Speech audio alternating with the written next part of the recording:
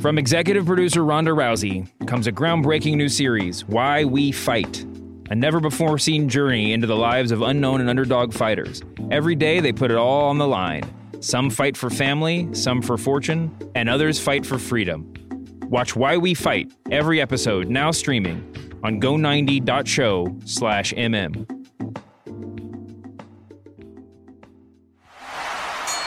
What's up, guys? This is your girl, WWE superstar, the legit boss, Sasha Banks. Hey, this is WWE superstar Braun Strowman. My name's Kevin Owens. I'm Shinsuke Nakamura. I'm AJ Styles, the phenomenal one, if you will, and you're listening to The Masked Man Show. And you are listening to The Masked Man Show. And you're listening to The Masked Man Show.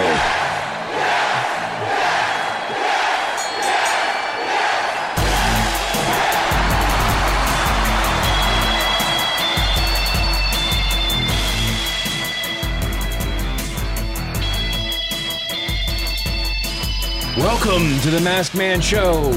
Hi, as always, I'm David Shoemaker. I'm here with my regular co-pilot, Big Daddy Dave Schilling. That's right. I can't believe I have a new nickname. And it really stuck. Our special guest here today, the A-lister Mike Lawrence. Hey, man. How's it going? How are you doing, man? I'm good. We tried to get you on for a while, and you've been like in some other faraway land filming a movie as far as... Yeah, I did a movie with Hugh Jackman, the greatest man that will ever live. And also, he punched Dolph Ziggler like in 2009. Yeah, promoting Real Steel. We just talked about that for 3 weeks. No, yeah, he is the best, and it was super fun. Yeah, that's awesome. If everything goes correctly, if technology goes correctly, the King of Sad Style, Dan St. Germain, will be calling in a little bit into the show. But we have a lot to talk about. We have a pay-per-view, Clash of Champions, this weekend. Did I say the name of it right? It's Clash of Champions. Yeah, There's I said no it right. the. And there's two thes that could be in there. The Clash of the Champions, or the one or the other, but none. Simplicity's sake, better for hashtag purposes. That's something. Raw is doing its level best to compete, being that it doesn't really have a pay-per-view on the horizon, and its own pay-per-view. And we got a lot of other crazy news to discuss. Let's start with something fun. Yeah. There's a lot of news outside the ring. That really narrows it fun. down. Yeah. Let's start just outside the WWE altogether. Fantastic. Yeah, sounds good. Certainly the most like fun thing that I've clicked on Twitter or Reddit or anything this week has involved Chris Jericho and Kenny Omega. Yeah. Now, I want to get your guys' opinion on this. My quick take is I'm a little bit mind-effed by the whole thing, because you can't really pinpoint what they're doing that's so much better than it would be if it was in WWE. It's just more of like WWE, more of like a soft focus lens version of it or something. But all of that is to say, this was like the weirdly the most like vital, exciting thing that's happened, and clips on the internet, in the wrestling internet, in a while. What was your take, Dave? Well, I think simply it just felt more real. You can overestimate the benefit of getting color in a situation like this, but I think you can't overestimate it, really. You can say you can, but you can't, because that gives you a visual. It gives you a feeling. It's a surprise to see it because it's so rare. Mm-hmm. And also just, the way that they did the angle was so simple. Yeah. It was, it didn't have to have like a 20-minute promo before it. It didn't have to have, a bunch of other people running in. The Bucks come in late with the baseball bat and that ends it. And, their rationales for why they didn't come out, because they had been in a match or whatever the reason was. But it didn't have the kind of bells and whistles. It didn't have the commercial break that's got to come right before, right after. It was not WWE's format, so it felt different. It felt better. And just to be clear, I'm sure most people listening to this, probably everyone has seen these clips, but there were two different moments. Have there been three, or is it the third one? I'm thinking of Jericho talking about it. But there was Jericho appeared in the ring when Kenny Omega was there, surprised him, beat him up, got color, hit him with the belt, And then subsequently there was a Chris Jericho press conference that Kenny Omega invaded.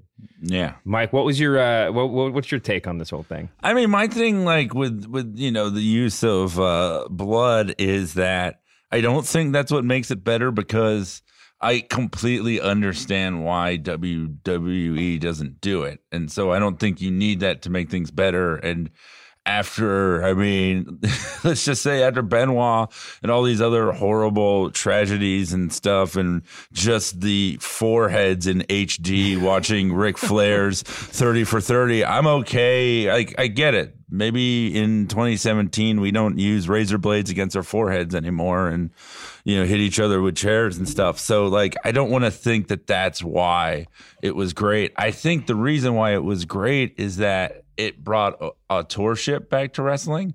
It's that idea that, and I think Chris Jericho is great at this. And, even when he's in the handcuffed land of WWE, it's just his programs feel different because he's a driving force in them. Yes. And I think, you have one of the best minds of all time in Jericho with one of the best minds now in Omega. I think Omega's not getting enough credit in all this. Mm-hmm. I think this is a thing they've been doing together since the beginning with the tweets. And like, if you look at the feud from its inception and, with social media, and then like that he is in Japan, like I think a part of what makes it great is like no one's taking pictures of him in, the Tokyo airport the way they do every time there's a Rumble or a Survivor Series where, sure, we can't help but look at the spoilers, but the spoilers often do really spoil the product. Oh, yeah. Yeah, I don't think that it's specifically the blood that does it. I think the blood is helpful. I think the blood creates a better visual, but I think it does, yeah. Yeah, I think you're right, though, that a lot of it is that it's existing not only in the world of the television in Japan, but also they're trying to kayfabe as much as they can on social media, on podcasts. They're pushing it in a different way where it's not like, this is just a show. Yeah. This is just a silly show. And, Sasha Banks or Gallows and Anderson or whoever are like in a big feud with somebody, but they're also tweeting from Toys R Us, Yeah, well, it's like, I think the second best Jericho angle this year would be, the friendship stuff with Owens. And that it's had like, no blood. Yeah, and I think it still worked. But then the problem, too, is that with, Marvel is like this. There's such a formula that, like when you look at like Ragnarok, the way that Taika was able to infuse himself as a director into this stale formula. Yeah. And I think that's kind of what they're doing, where it's like if you did this on, WWE, they have to have the rematch. They have to have tags with other guys leading up to it. And, Kenny Omega has to do guest commentary on a Jericho match. And it's like, cost him a title. That's it. I think when it comes down to it, I totally agree with everything you both said.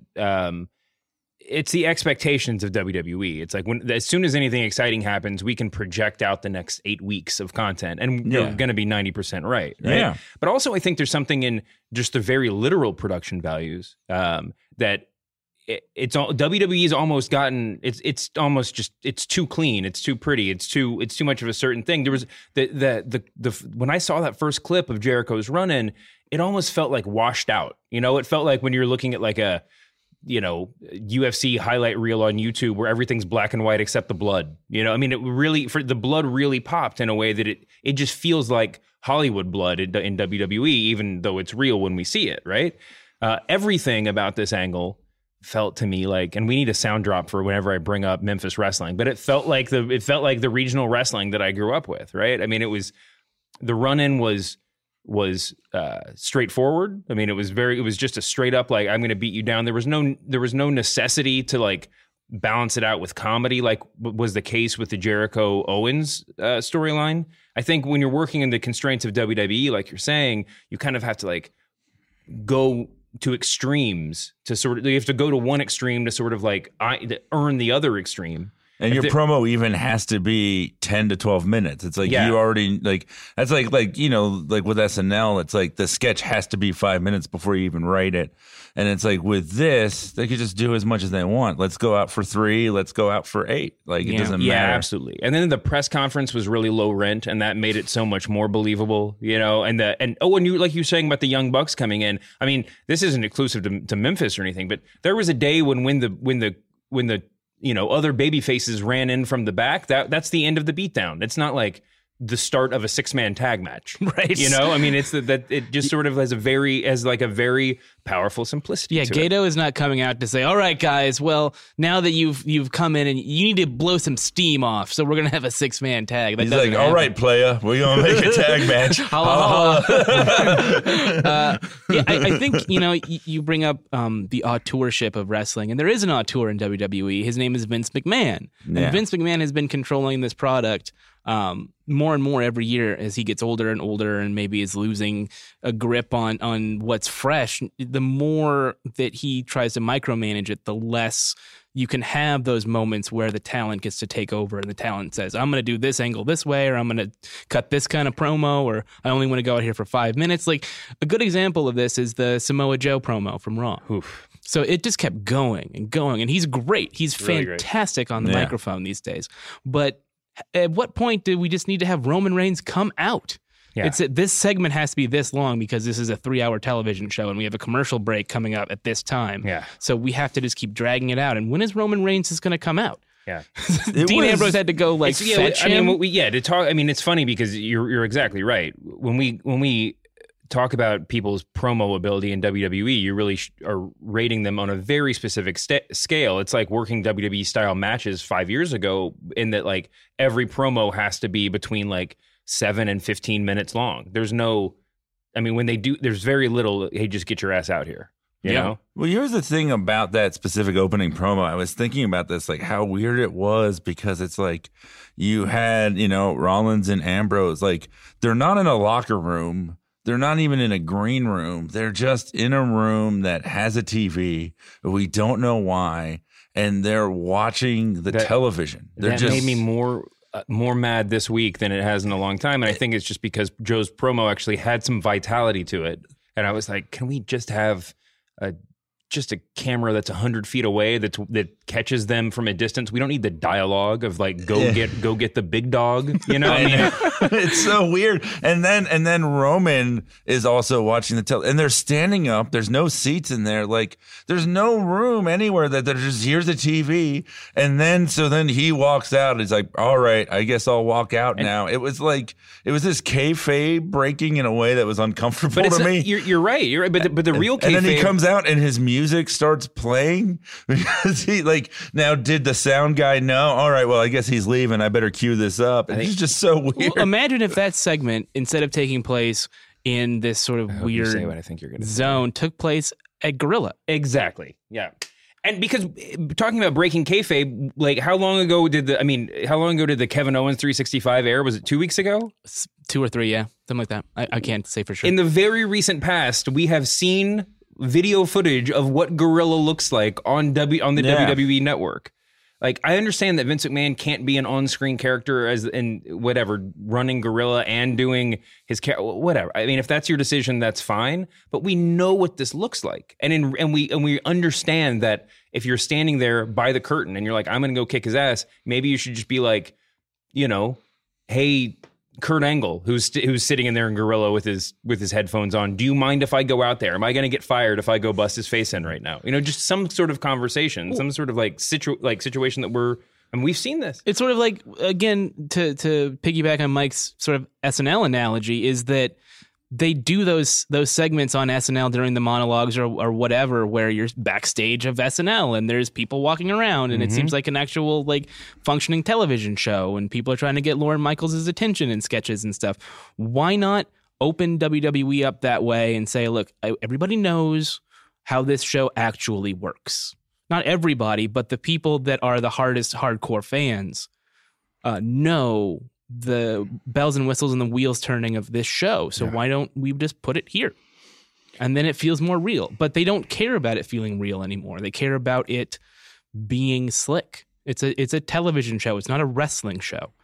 New Japan is a wrestling show. They don't have commercials that air between segments. They don't have to worry about sponsors in the way that WWE does. So it's just a totally different environment, a different production. So I want to slam WWE for not doing this, but I also get the rationale behind it. Oh, yeah. I don't have any. I mean, I think that that's a totally legitimate argument. I just think that the big flaw in it is WWE has 8,000 hours of television every week. And they're trying to be the entire world of pro wrestling. I mean, that's clearly their motivation. So there should be. It would be different if, like, on SmackDown, it had a different vibe, and there was like cameras in Gorilla, and it's like, oh no, this is our more adult, this is our Smart Mark show. But they do none of that. All the production is the same. Well, I think it's also when you're in the format that they're in of that many hours of content a week, it's less about let's present the best program possible as opposed to let's present the most efficient program possible. And I mean, and that makes sense. And, you were saying Vince McMahon is the auteur, and it is like you can even see his fingerprints like a lot of the time. Like it is crazy to me, like watching the Absolution and Riot Squad, and literally the Riot Squad looks like the Create a Wrestler versions of Absolution. Yep. They each have the exact role. Yeah. There's the pale leader, there's the blonde, and then there's and it's so weird. Like it is. Speaking of WWE shows in different formats. We're going to have Dan St. Germain on the show in just 1 minute if Jim places the call to him. But before we get to him, I want to briefly touch on the Mixed Match Challenge. The biggest challenge so far in the show is me saying it. So I feel really good about getting it out without tripping over myself. WWE just announced a new show that will be live on Facebook Tuesday nights in, I guess, the 205 Live time slot. Immediately after SmackDown, yeah. I'm Schilling, you are going to explain this to me. Okay, so there will be 6 teams from each side. Set teams. They're not set. That's the thing. You as the fan, the member of the WWE universe, get to decide what the teams are going to be. Right. So there will be a voting mechanism. So you could put Nia Jax with Enzo Amore because they're in a program together, or you could put Nia Jax with Braun Strowman, and then they're going to have a tournament. And the winner of the tournament gets $100,000 for the charity of their choice. Okay, do the teams have to be on the same show or no? Yeah. It's a Raw versus SmackDown. And once they're set, they're set. This isn't a round robin thing. That I don't know. All right. It reminds me in its level of complexity and irrelevance to the Battle Bowl. I just imagine Nia Jax and Braun Strowman, and I'm like, man, you better reinforce that mattress.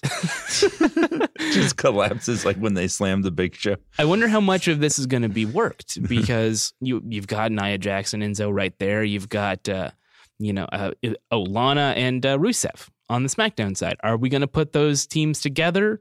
It makes a lot of sense for wrestling storyline purposes for them to just work it and gimmick who's on what team. But at the same time, they're saying there's a vote.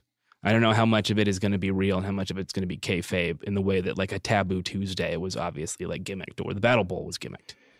Huh.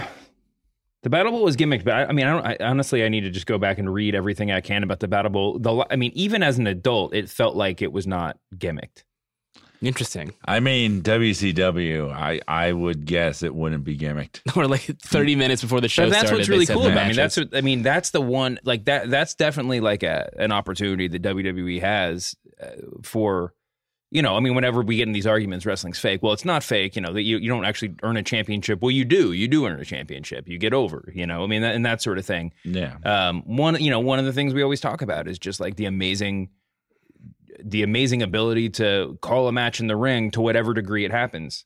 Some matches are more scripted than others, but a lot of the stuff happens in the ring. And that opportunity to say like they literally don't know who they're going to be in the ring with and who their partner is going to be before the match. Like that's a cool sort of exhibition style in a very postmodern wrestling world, right? Now, is this going to be intergender wrestling? I don't think so. Because I can't imagine WWE doing that. Not after Rich Swann, guys. All right. Before we get to the King of Sad style, let's take a quick break to talk about why we fight. From executive producer Ronda Rousey comes a groundbreaking new series, Why We Fight. From California to Tijuana, Thailand, and beyond, Why We Fight offers a never-before-seen journey into the lives of unknown and underdog fighters. In each episode of this 8-part series, you'll go face-to-face with a new fighter and discover a deeper meaning than just winning. Some fight for glory, some fight for family, and some fight because it's the only life they know. Everyone has a reason. Watch Why We Fight, every episode now streaming on go90.show/mm. That's go90.show/mm. And now, on the line from parts unknown, Dan St. Germain. The king of sad style, Dan St. Germain, calling us live from a fancy Hollywood studio lot. Dan, how you doing, man? Yeah, just petting my Pomeranian and thinking about my next steps in taking over this town. We were just talking about Kenny Omega and Chris Jericho before you got on the air. Do you want to hit on that before we talk about Clash of Champions? I mean, it's just cool to see Jericho. I mean, you guys probably got into this. You know, it's funny when wrestling is really great. It seems like all wrestling fans have the same opinion on it. You know, but it's great to just see Jericho be like a serious heel again. And I loved all his comedy stuff in WWE too. So I mean, I thought his last run of WWE was the best stuff he's done since the Shawn Michaels feud. Yeah, it's just cool. And he's clearly Jericho's like he's Easter egging. You know, he's Easter egging like this is the last match we're gonna have in New Japan. He keeps saying that. So now all the wrestling message boards are probably like, does that mean that Kenny Omega's going to come to WWE? Is he going to be a Royal Rumble surprise entrant? And that's the beautiful thing about wrestling is that Kenny Omega coming to WWE would be like one of the last great surprises that would be left. So at least for now. Yeah, I did. Yeah, I thought it was awesome. Did you guys like it? Loved it. I did think that Jericho's insistence that he didn't ask permission from WWE to do it was a little bit on the nose. Like a little, it did make me feel like this. I mean, he's Easter egging. That's a good way of putting it. We all really enjoyed it. And by the way, for all the credit that Jericho is going to get and deserve and very much deserves in this, let's stipulate that it was his decision to not grow his hair out for the past 5 years, and that's helping a lot in this storyline too. Just a totally different look, I think, is really helping us believe he's evil. That's true. And yeah, Chris Jericho, he said that, but he said, "Oh, I didn't get permission from Vince McMahon." Of course, he got permission. And also it's like the Tokyo Dome. It's not the TNA ballroom. It's a big deal. Yeah, totally true. Speaking of big deals, we have one of the most prestigious WWE pay-per-views of all time coming up this weekend. The most prestigious filler pay-per-view of all time.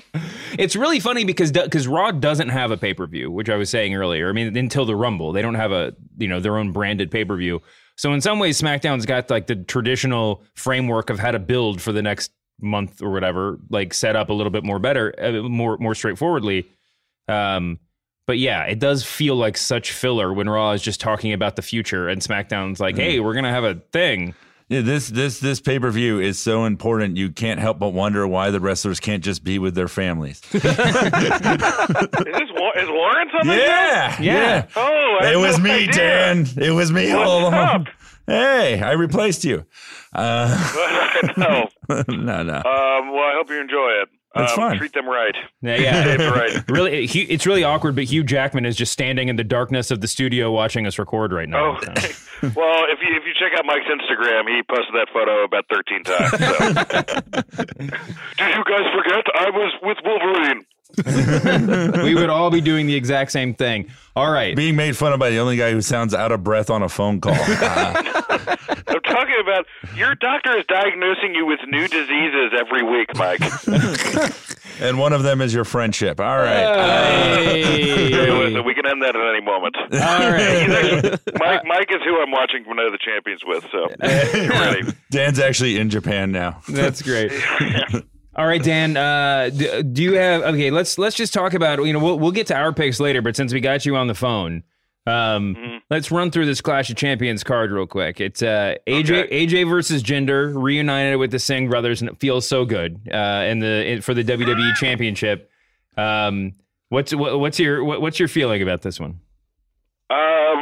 I think probably Jinder is gonna win just so Cena can win the strap from Jinder, and then have maybe Styles Cena at WrestleMania, like have Styles win the Rumble. The panel is shaking as AJ retains, and then Daniel Bryan comes in at a Rumble, and then you have Bryan versus AJ. Whoa! Okay, the panel was shaking its head vigorously when you were saying that Jinder was going to win, and through all of that, and then when you said Daniel Bryan enters the Rumble, their heads exploded. So. I don't know how to respond to what he's saying. I'm triggered. Well, I mean, he keeps hinting that he's got a good chance of coming back. So, wow. And they brought back Kurt Angle, who's about to break in half at any moment. Yeah, I mean, I think the difference is WWE never formally prohibited Kurt Angle from wrestling. At least, and there was no public statements to that effect. It was so long ago; it'd be kind of hard to back down. But it is. Well, at least 6 police departments in Pittsburgh and Florida did. Oh, all right. This is a good one to parse out. I'm not sure that. I mean, that's obviously the big match on the card. The other one that has real implications going forward, and you talked about one of the participants or pseudo participants, is Orton and Nakamura versus Kevin Owens and Sami Zayn with double special guest referees Shane McMahon and Daniel Bryan. And if Owens and Zayn lose, they are fired from WWE. Can my prediction just be that Randy Orton says something racist to Nakamura before the match?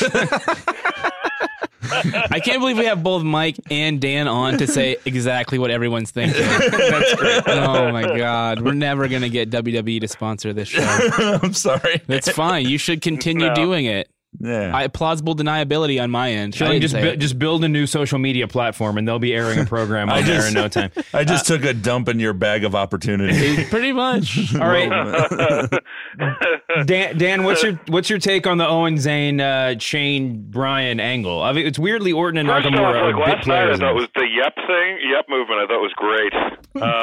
They're officially selling Yep Movement T-shirts on WWE.com right now. Thank God. Of course they are. Yeah. I love Zayn and Owens as a heel team.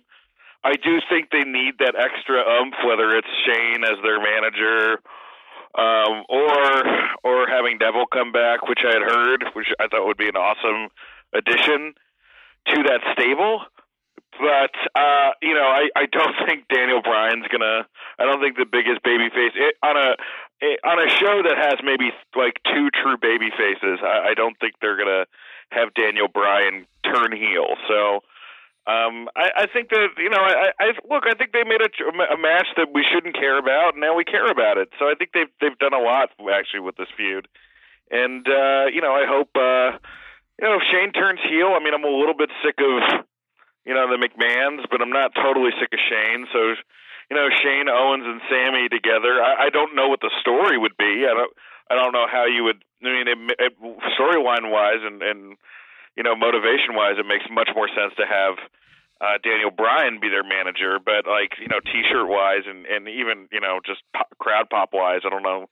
I really don't know how they could do that unless the ultimate goal was to. I don't know. I just don't know how they could do that. So.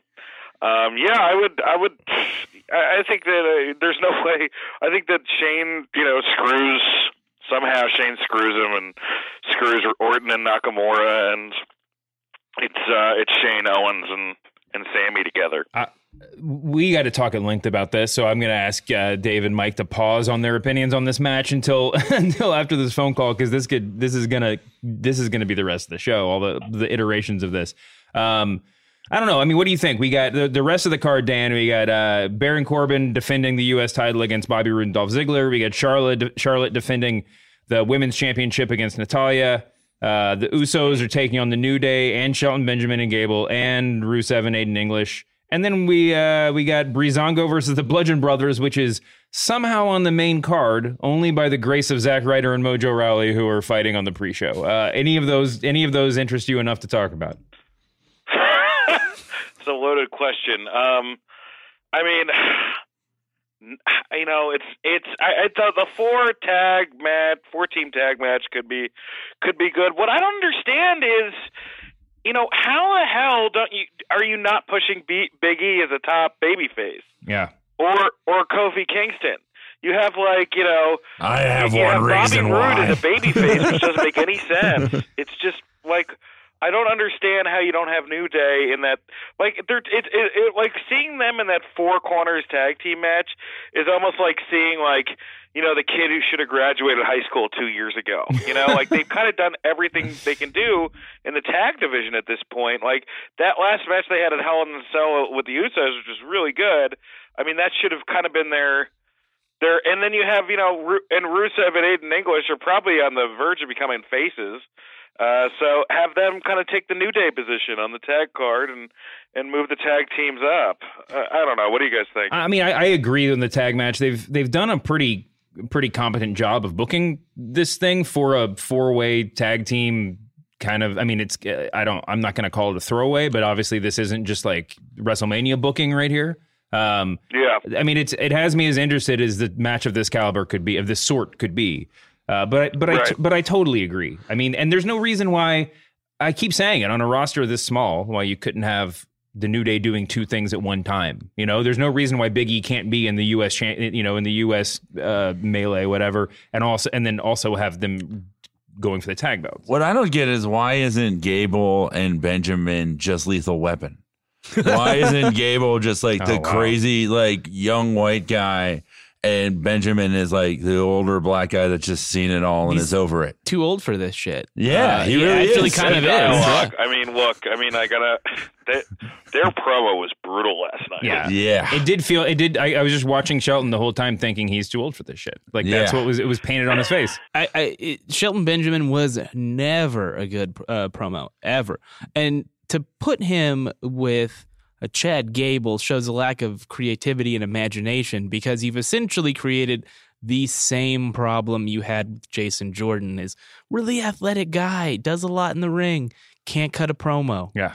So, I mean, where's Chad Gable going to go after this is over? What's Shelton Benjamin going to do after this is over? It has an obvious ceiling, and Chad Gable's not learning the things that he needs to learn on the road if he's tagging with a guy who has the same problem he does. It is amazing, like, to be around as long as Shelton Benjamin has and not improve one bit in terms of promos. Like, it's kind of impressive that, like, he's been employed for how many years in different companies and stuff, and like take an acting class. Yeah, like something. Well, I mean, it's hard. Not everybody's a good actor, So why don't you work to his strengths? Don't have him cut a promo that's like trying to be like the fun, like they were trying to give him like Anderson and Gallows type promos. Yeah.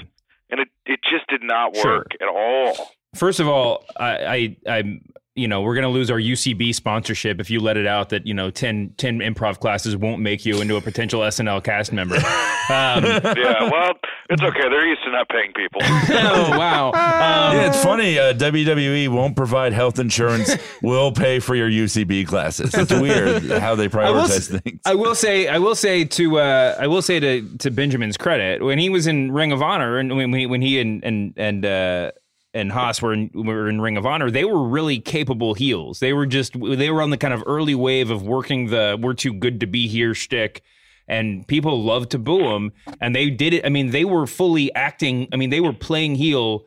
They were acting in the ring, just on the mic. He's never been that great. So anyway, I think one of the matches that stands out for me, I mean, also in the kind of what the hell category, is Charlotte Flair versus Natalya, just because the entire storyline in the women's division is about, I mean, on the SmackDown side, is about the Riot Squad. Now, they are going to be lumberjacks for this match, along with the rest of the division. But inside the ring, we just have the two, a rematch for the title in a pretty standard way. What are you expecting to happen? How much are we going to see the Riot Squad involved? Well, when I first saw that, those three, had entered the Melee the same night that, same week Absolution had debuted, I thought there was going to be some interesting crossover and there was going to be a connection. I actually was kind of interested by it. And now it just appears that they were just like, we'll just do the same thing on both shows and see what happens. Yeah, I don't understand what's really happening unless they have something saved for later on. I mean, I feel kind of bad for Ruby Riott because in almost any other instance, she would be looked at as pretty good, but Paige has kicked so much ass since coming back to WWE as far as her promos, as far as her in-ring skill. I mean, she's like you forget she's 25 because when she does a promo, you're like, this is probably one of the better promos on her promos are way better than they were when she was last in WWE, which I guess is just time. But yeah, it's kind of a bummer, but Charlotte's really good in the ring. Natalia's really good in the ring. I hope they can pull off a good match. I don't know what the Lumberjacks, unless there's something where, what they should have done is they just should have, I don't even know, what do they call it, those three girls again? The Riot Squad? The Riot Squad, thanks. If they just had them at ringside, why did they have to, why do they have to crowd with everybody else? It just doesn't make any sense. Why is there a second Lumberjack match in the same month on the same show? Yeah, dude. I mean, that makes again, what we're seeing here, as we saw with Naomi, right? Right. Is that whenever somebody takes a little bit of time off, and then they come back again, they get a huge pop. So I don't understand why WWE doesn't have seasons for different wrestlers. I know they can't take off the full year, but if they let every wrestler take off, 3 months a year, they would have much bigger stars because when they would come back, it would actually mean something. T-shirt sales go down if you're not working every week. Well, your T-shirt sales go down, but WWE's... No, I'm just saying, if you're not on the show... Yeah. Yeah. But I don't even understand the T-shirt sales thing. I mean, everybody can go to WWE.com and buy their T-shirts, and you should buy presents for your favorite wrestling fans. I think you would realize what that lifestyle was doing to you if you had time off.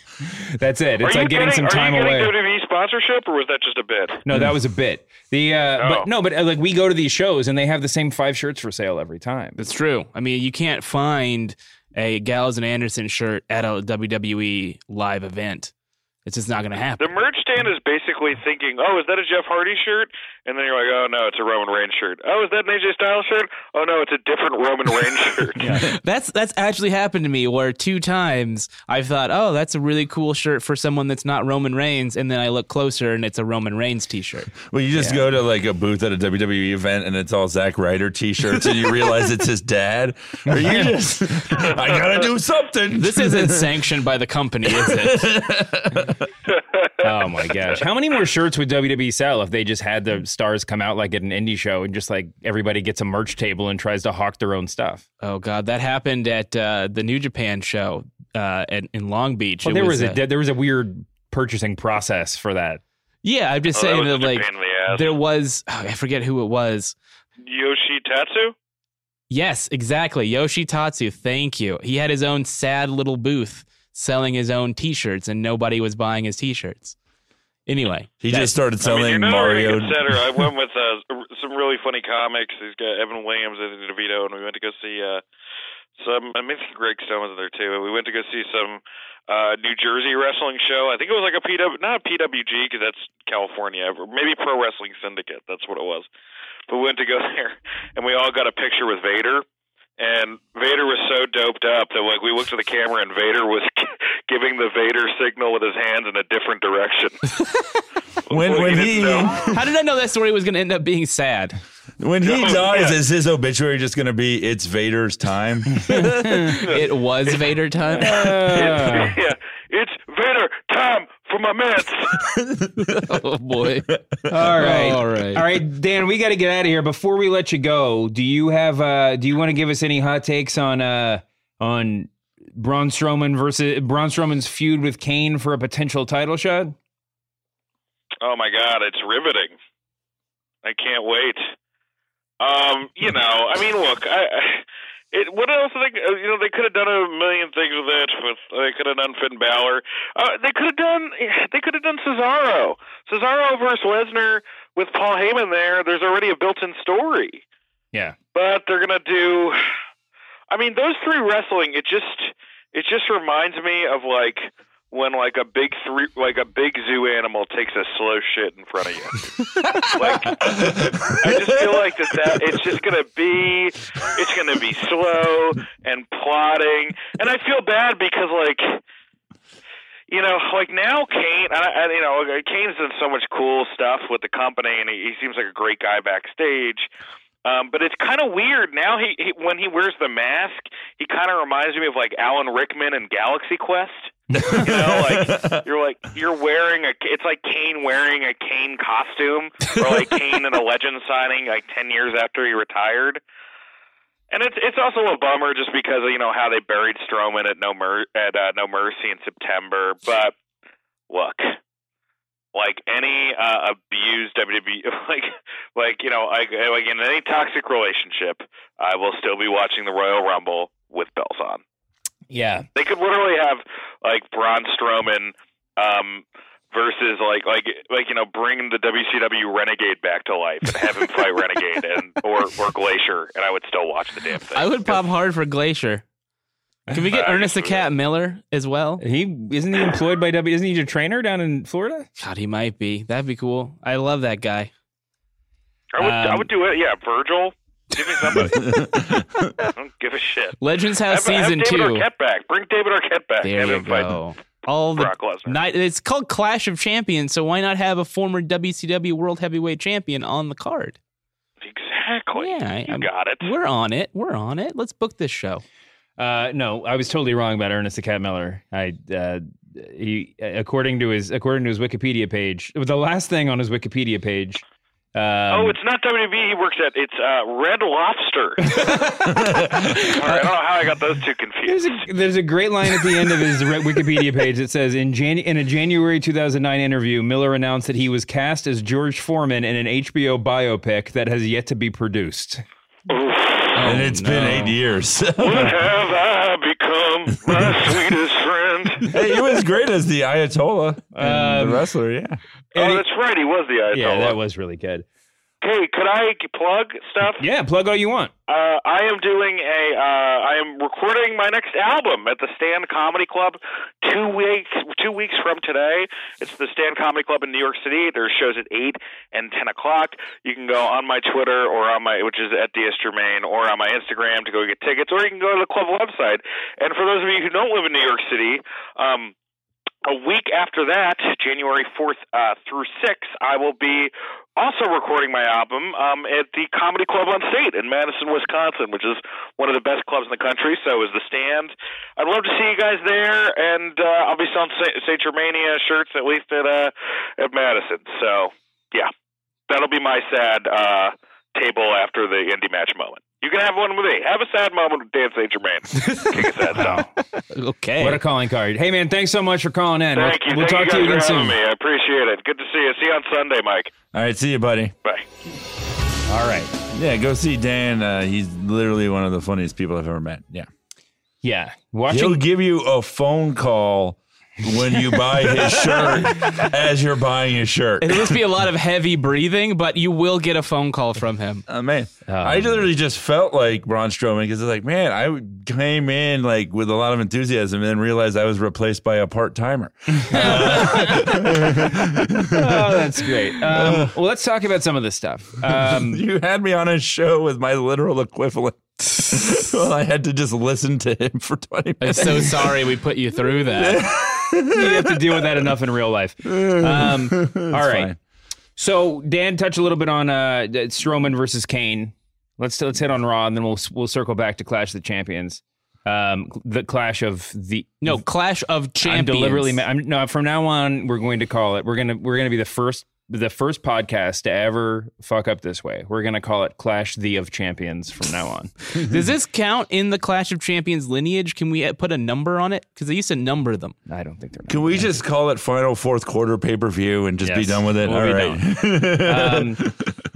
All right. So Braun Strowman versus Kane. They had a match on Monday night. The winner was supposed to take on Brock Lesnar at the Royal Rumble. It was a double count out. But the post count out fighting was kind of fun, but the lead up to the count out was probably the lamest thing after all of the one-upsmanship they've done in booking Braun Strowman, that they just kind of went through the ring railing and couldn't make it back in. Are they both going to take on Brock at the Rumble? That is a rumor, is they're going to do a 3-way and that Kane's going to eat the pin because they don't want Strowman losing again. But they also don't want to have anybody else in the match. So They have to get these two guys in it.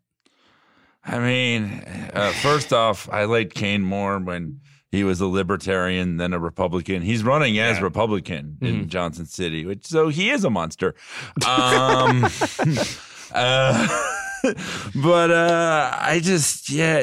I've always he seems like a cool dude, like minus his political beliefs, but just that guy that's been around forever and does the job. But it really is. I think some of it's the slick presentation. Some of it is the evolution of the company.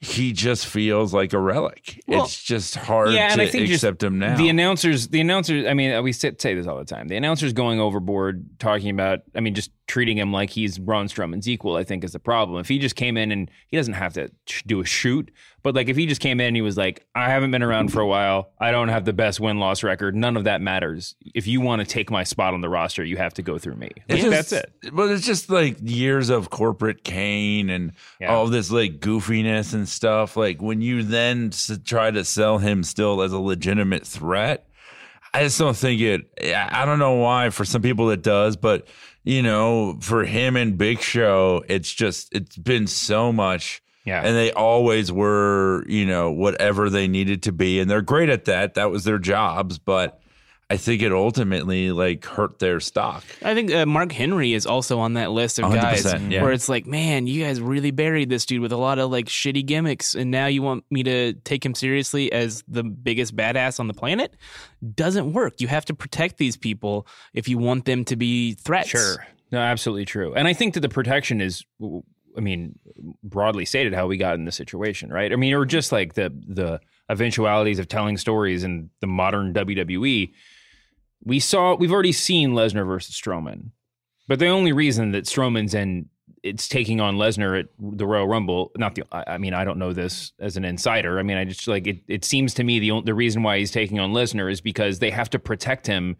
If he were in the Rumble, then he would have to win the Rumble because of how we've set up Braun Strowman, right? Well, it's just weird. So they got to pull him out, and then you have to have Kane because Brock Lesnar's not around to fight him, right? And also they don't want to have Finn Balor in that match.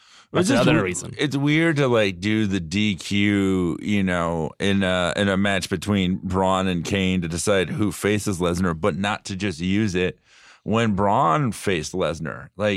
You could have still had that match and just protected both guys. I honestly think that because we've been conditioned to see multiple finishers in every match, that I know that they look at the one F5 as the ultimate finisher, but to me it does come off like a burial because you've trained me to watch people kick out of that thing a lot. Yeah.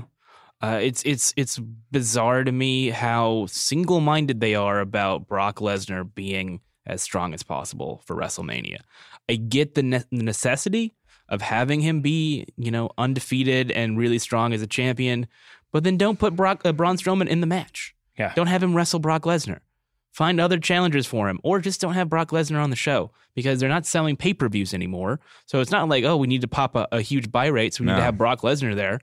They're going to sell out their arena no matter what. They're not going to get a bunch of new WWE Network subscriptions just because Brock Lesnar is in a match. The only big time of the year where they get more subscribers is Royal Rumble to WrestleMania. That's it. And if you look at things towards the end of the year, which I think a lot of people are doing now, the best of, worst of list, I think Braun is the ultimate case of wasted potential. The excitement of, seeing him flip that ambulance and what crazy stunt was he going to do? And look, he still has problems as a worker, but they were doing a good job. And you're when we're talking about authorship again, this is what Vince knows what to do. He is to big, unbeatable dudes what Michael Bay is to objectifying women and explosions. Just the best. But now it's how do you not know? Wrestling is all about momentum. And and he had so much momentum in the summertime. So why put him in a situation where you're going to pop the balloon or at least let some air out of the balloon? Keep blowing the balloon up. And it's the combination of losing to Lesnar and then being straddled with Kane. It is the 1-2 punch of Ooh, man. Daniel Bryan when he won the title, and he went right into the feud with Kane, and that was it. That just was the death knell. I mean, obviously he kept going, but then his career ended. That was the real end of it. But I mean, well, it's like Kane is the guy that torments Zack Ryder. He's not the guy that torments Braun Strowman. You know, like remember there were years where Kane was the plot device punishment. Like if a wrestler did something wrong, it's like, well, you're one-on-one with Kane, and a lot of times they would overcome it.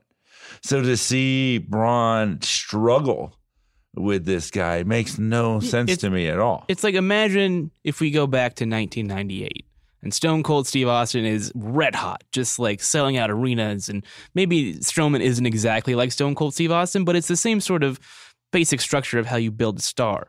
Imagine if Stone Cold Steve Austin, after winning King of the Ring and the Bret Hart feud, then went into a feud with the British Bulldog. Yeah. Instead of, like, he had a title match against Shawn Michaels. He lost clean to one Sweet Chin Music, and then immediately he's wrestling the British Bulldog. Well, he's selling stink faces every night. You're just exactly. Like, Rikishi's fine, but don't do this to Austin. Yeah, it makes no sense that they put arguably their most, the star with the future star with the most potential into this situation. Yeah, I mean, we had a moment back at the Survivor Series where it felt like anything was possible. They're just going to tell their best stories. They're just going to get the hype up, and they kind of fell backwards into that one.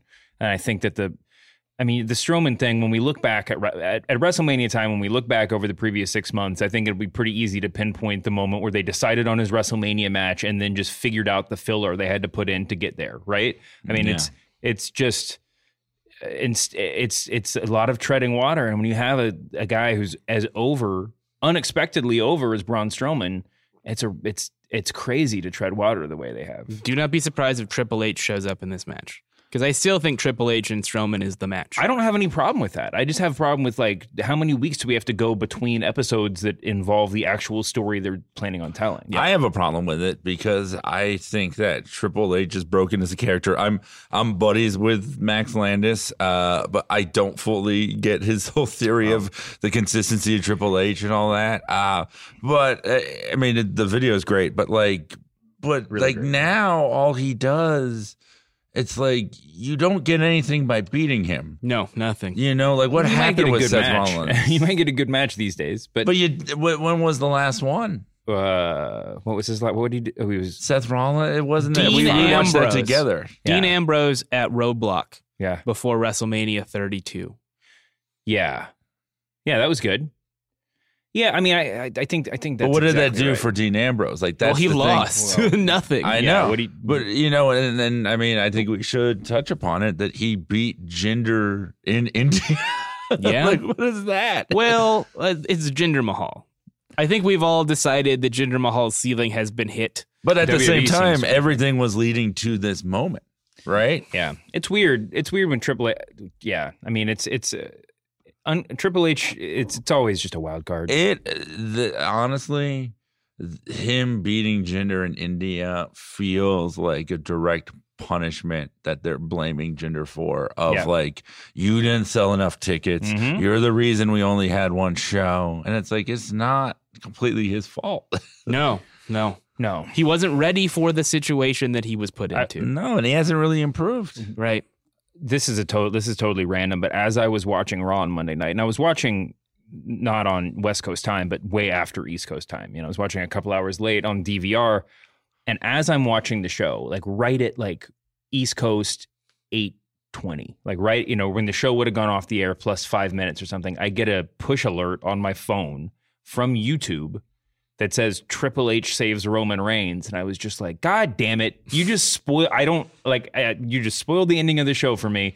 I turned it off, and then as I'm watching the show, I'm like, man, I can't wait for Triple H to save Roman Reigns. This is a huge turn, and then it just never happened. And then I finally went back and looked at it later, and it was like some house show footage and I don't understand these push notifications. It's the first time I've ever gotten one from YouTube, as far as I know. So this is just absolutely maddening. I don't even get one for this show, and I watch it every week.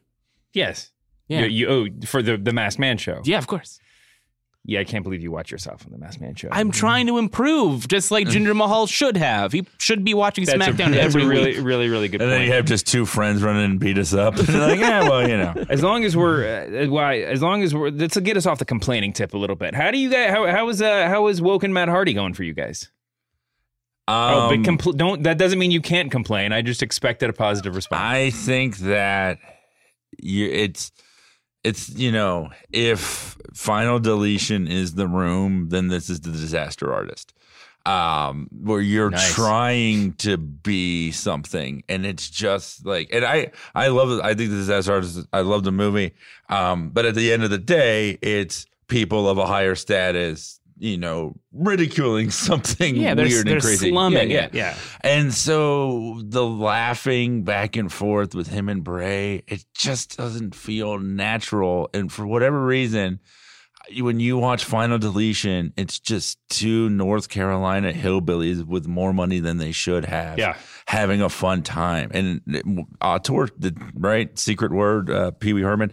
But that's what it felt like. These two guys, let's do it. Some of it worked, some of it didn't, but it all felt like it was coming from a real place.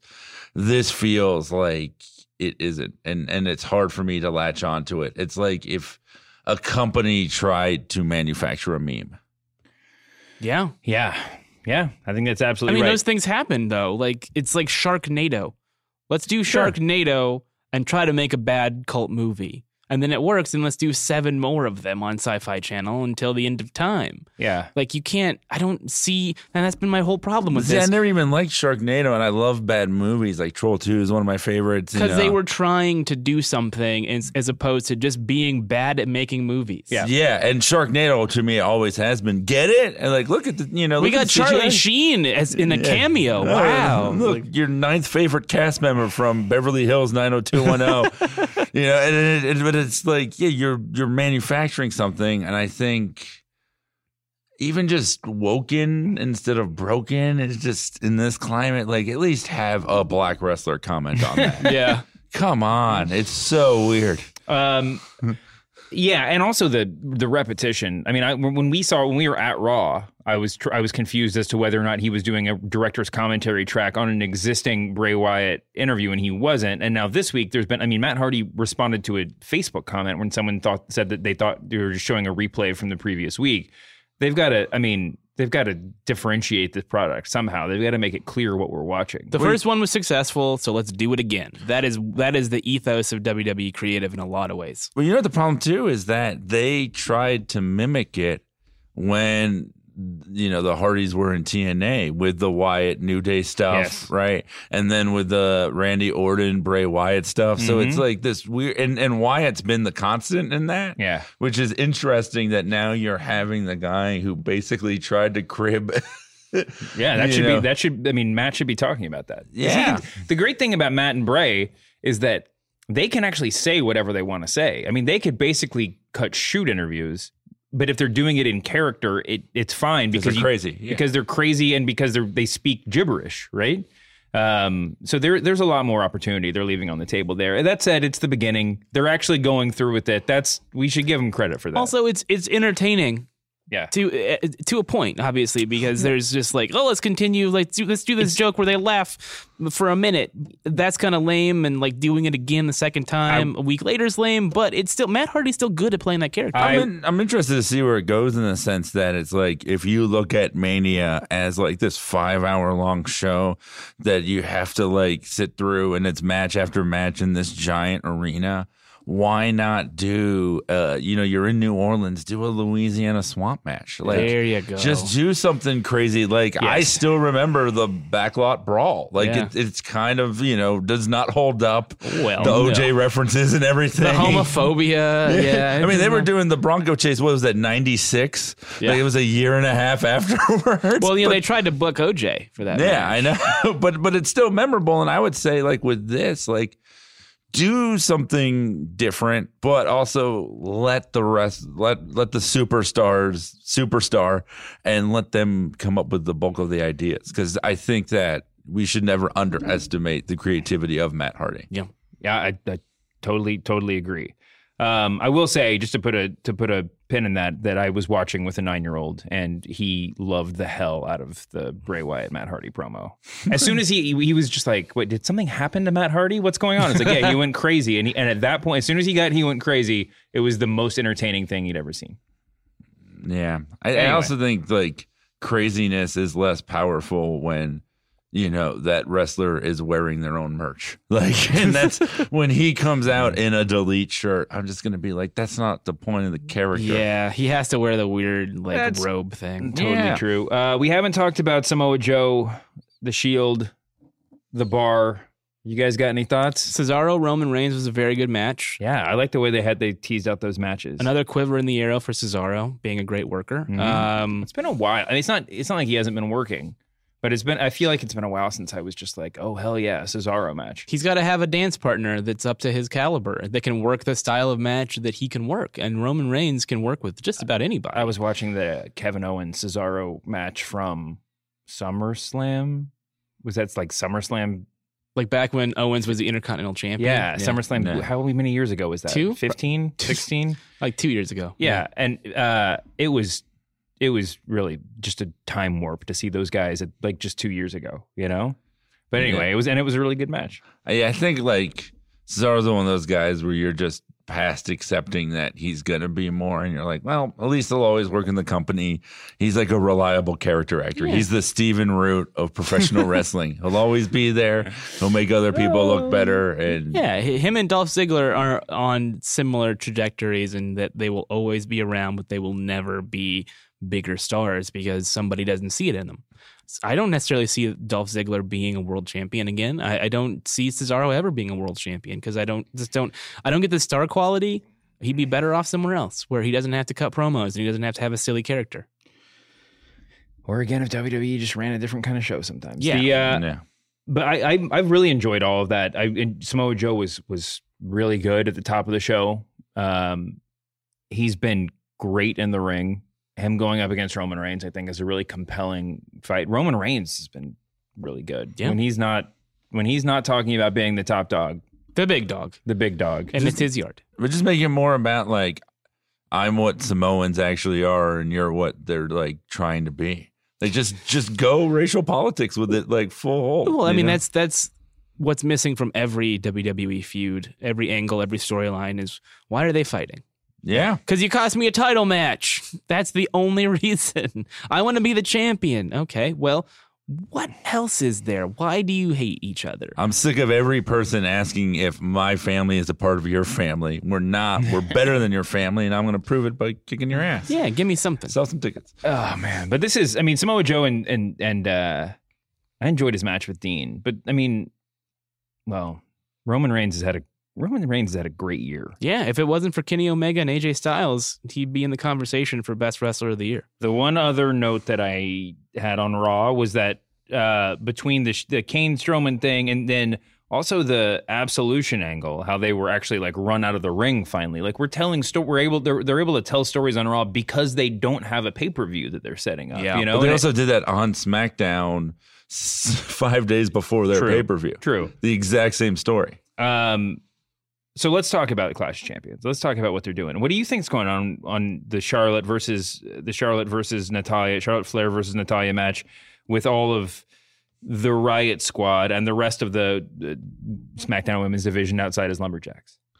I just don't know what the story is being told. If they're this outside faction, then why are they participating willingly in a match? It's like if the best invasion angle of all time is the NWO, right? The best like 3 people, because like that's the thing I've been thinking about with a lot of this. 3 isn't that intimidating, but who was the third man and all of that initial NWO stuff? They were intimidating.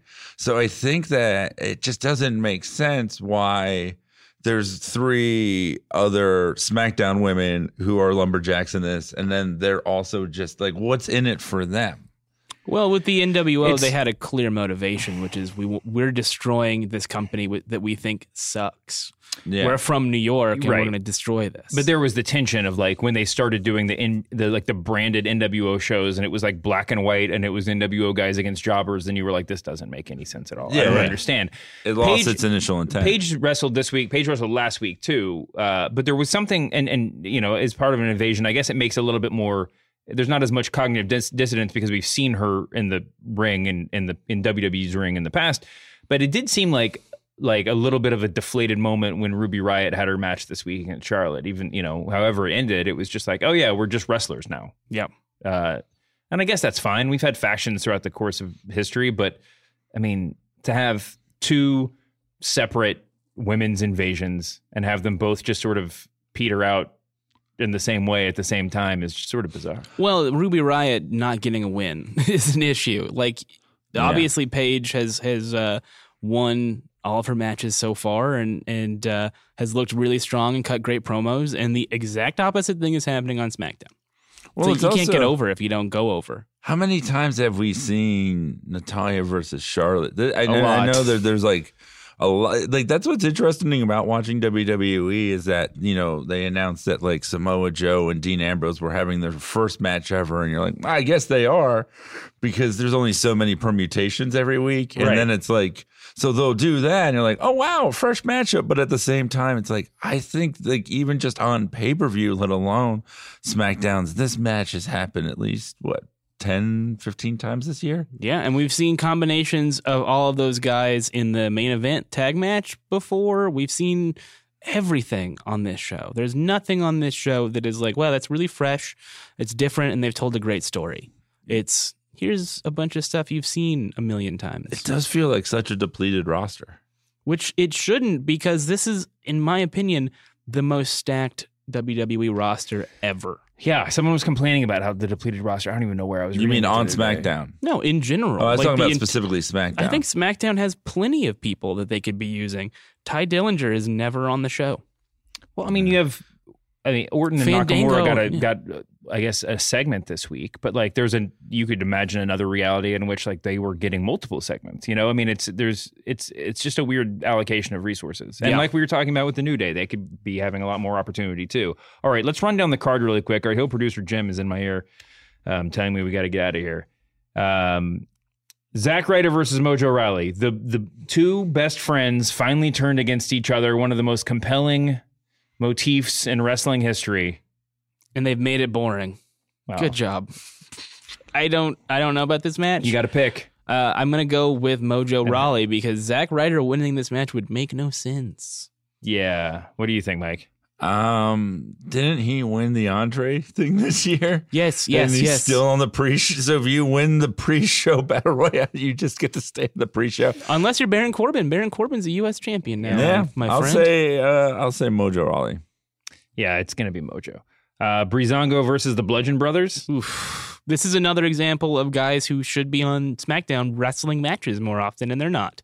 They didn't even get the Fashion File segment on the show. So it's another misuse of resources, but you know they're going to lose anyway, so who cares? Bludgeon Brothers are my pick. They're getting pushed. Hopefully they use the hammers this time. I think I talked about how dissatisfied I am with the Bludgeon Brothers outfits a couple of weeks ago. I think putting them alongside Breezango is exactly the wrong look to try to like, you don't need to get them any closer to camp than they already are. Like physically in the proximity of camp is a bad spot. They are Ascension of Jace, and they've only been on the show a month. Yeah, didn't we do this in Mighty Ducks 2? You know, wasn't there the Bash Brothers? They're massive squash. I say like 3 minutes, 4 minutes. Yeah, it's gonna be a popcorn match. Yeah, this whole thing feels like a house show. It does. It very much does. Randy Orton and Shinsuke Nakamura versus Kevin Owens and Sami Zayn with two special guest referees, Shane McMahon and Daniel Bryan. I said we were going to talk about this for the rest of the show, but there's a lot of ways they could go with this. I mean, they're clearly teasing some sort of heel turn for Daniel Bryan. Everybody's expecting the sort of rope-a-dope Shane McMahon heel turn, or not expecting it, but everyone's aware of that possibility because of the way they've been projecting Bryan's turn. Dan St. Germain seems to think that Daniel Bryan is going to wrestle for WWE again someday. Although not the Royal Rumble is what he said. Yeah, I do like the idea. You know, Dan said, how could they possibly turn him heel because he's one of their biggest baby faces? I think that in some ways the answer is right there underneath the surface, which is that if he's not going to wrestle, then that is a huge heel move, right? If he were a heel and his shtick was like to tease a comeback that never happens, that's heat. You know, so it's possible. Just have him say that he could have wrestled all this time, but didn't want to because he didn't think people deserved to see it. There you go. Yeah. I could have been wrestling in Japan or Mexico. I decided to stay here and take the money, cash checks. Yeah.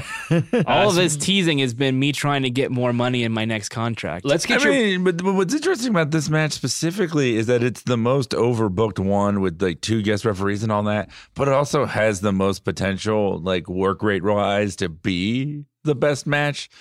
This does not look like a stacked card in any way, just in terms of the quality of the wrestling. So if there is screwiness, and there will be, there can't not be, at least give them 20 minutes to have a fun match and tell a story, because this show desperately needs it. Yeah, it's going to be them wrestling around the story taking place between the 2 referees, and that's going to be weird. I imagine this is going to be the main event. I don't see how it won't be. And my guess is that Owens and Zayn win, thanks to Daniel Bryan interference. But it's like, you know, Zayn and Nakamura had one of the best WWE matches in years. Like, let's see like 7-8 minutes of that. We might. I mean, they're going to tease it, certainly. They have not touched, as far as I know, since Nakamura came up. So there's going to be a hot crowd looking forward to seeing that. Yeah, for sure. I mean, Owens and Zayn have to win. There's no way around it, right? Yeah, they've booked themselves into a corner by creating a stipulation that they can't walk back immediately. I also like that there are these rebels that are occupying SmackDown and they're sick of the show and they might get fired, but their new shirts are on WWEshop.com. WWE Universe is curious and interesting.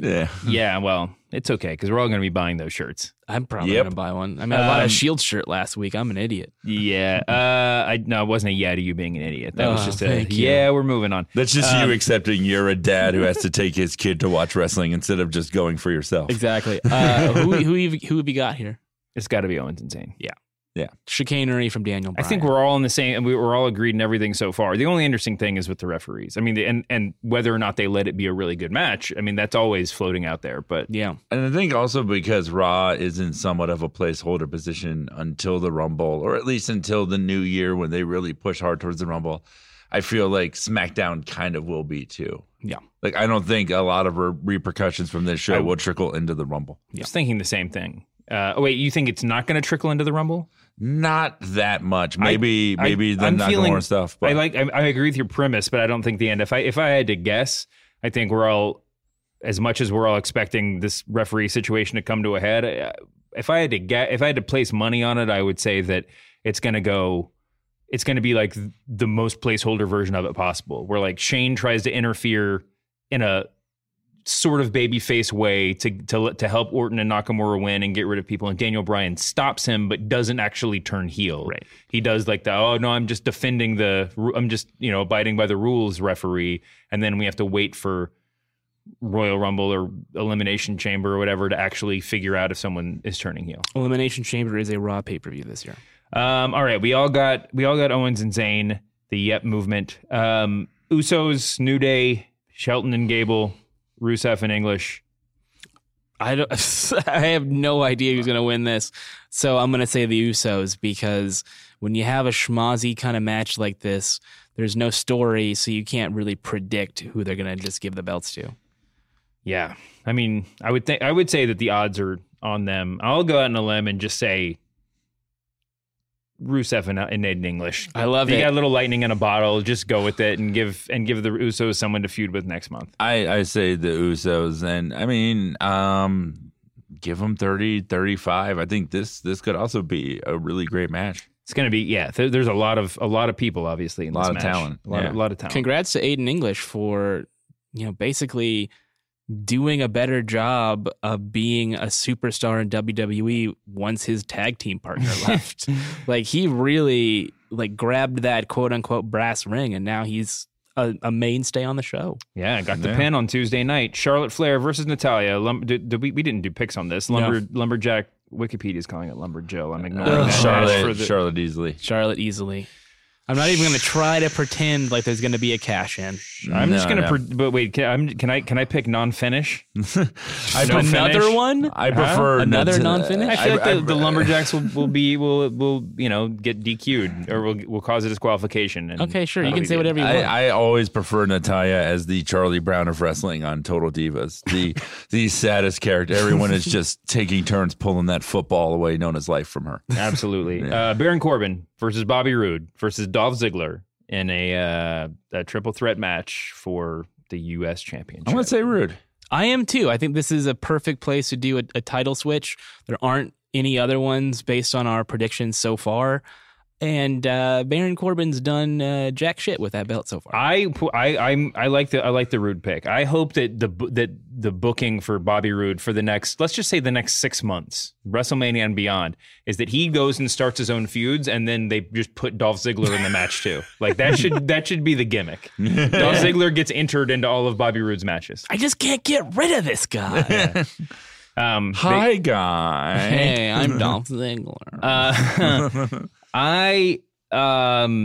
Jeez. I mean, Bobby Roode is Bobby Roode was going to be my pick. Should I make a contrarian pick, or should I just go with say Bobby Roode? Say what you want to say. It's the end of the year pay-per-view. I'm going to say, I'll just be like, yeah. I'm going to say Baron Corbin because Jesus, whatever. What a heel I was move. going to go Dolph Ziggler. Baron Corbin is my safe contrarian pick. Okay, so. That's a good choice. choice. All right, so you're saying Jinder and we're saying AJ based on that logic. Yeah, AJ Styles versus Jinder Mahal for the WWE Championship. I'm 100% saying AJ Styles. Yeah, me too.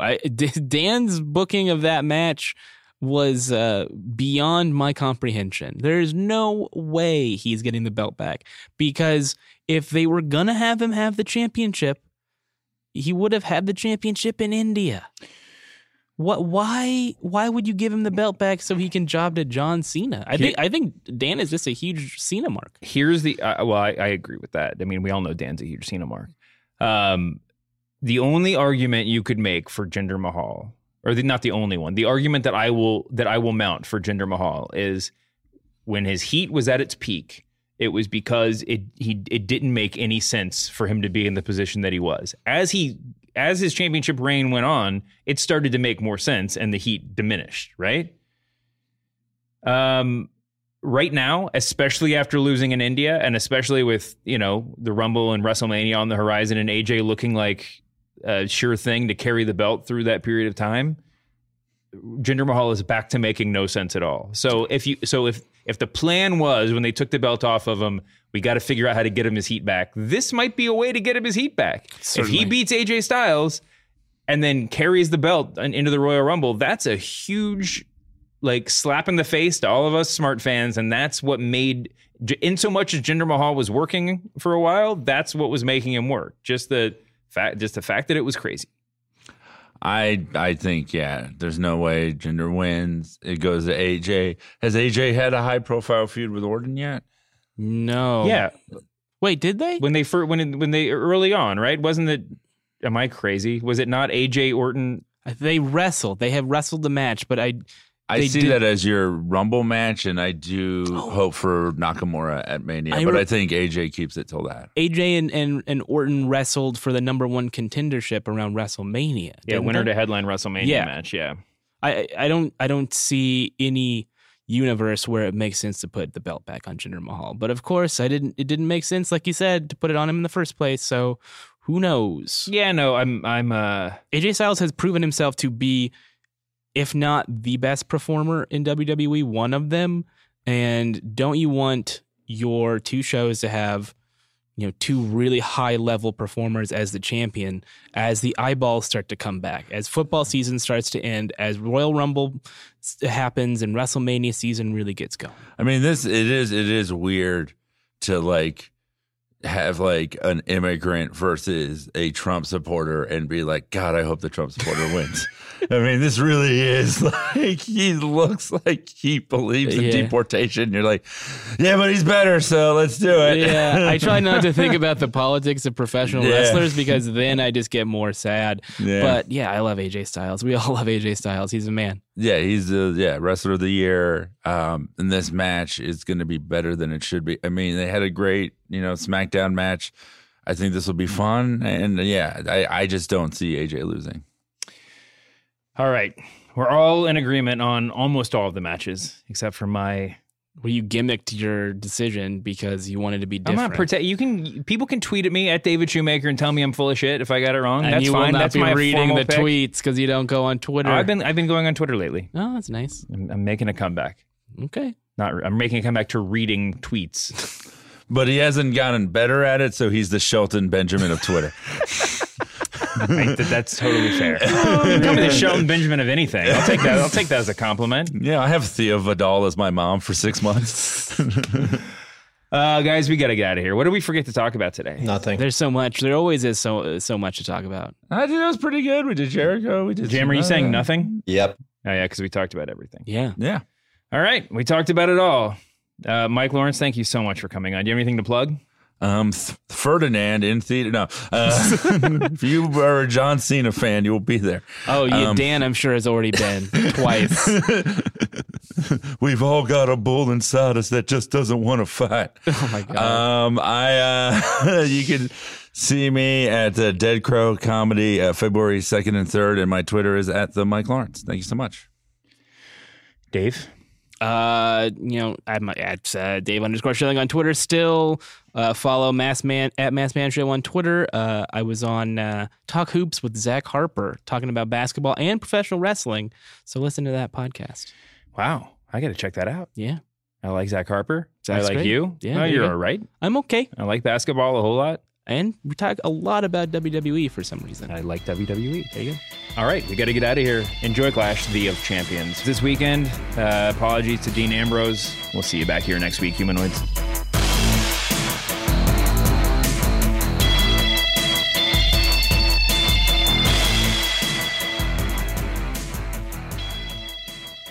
Too old for this shit.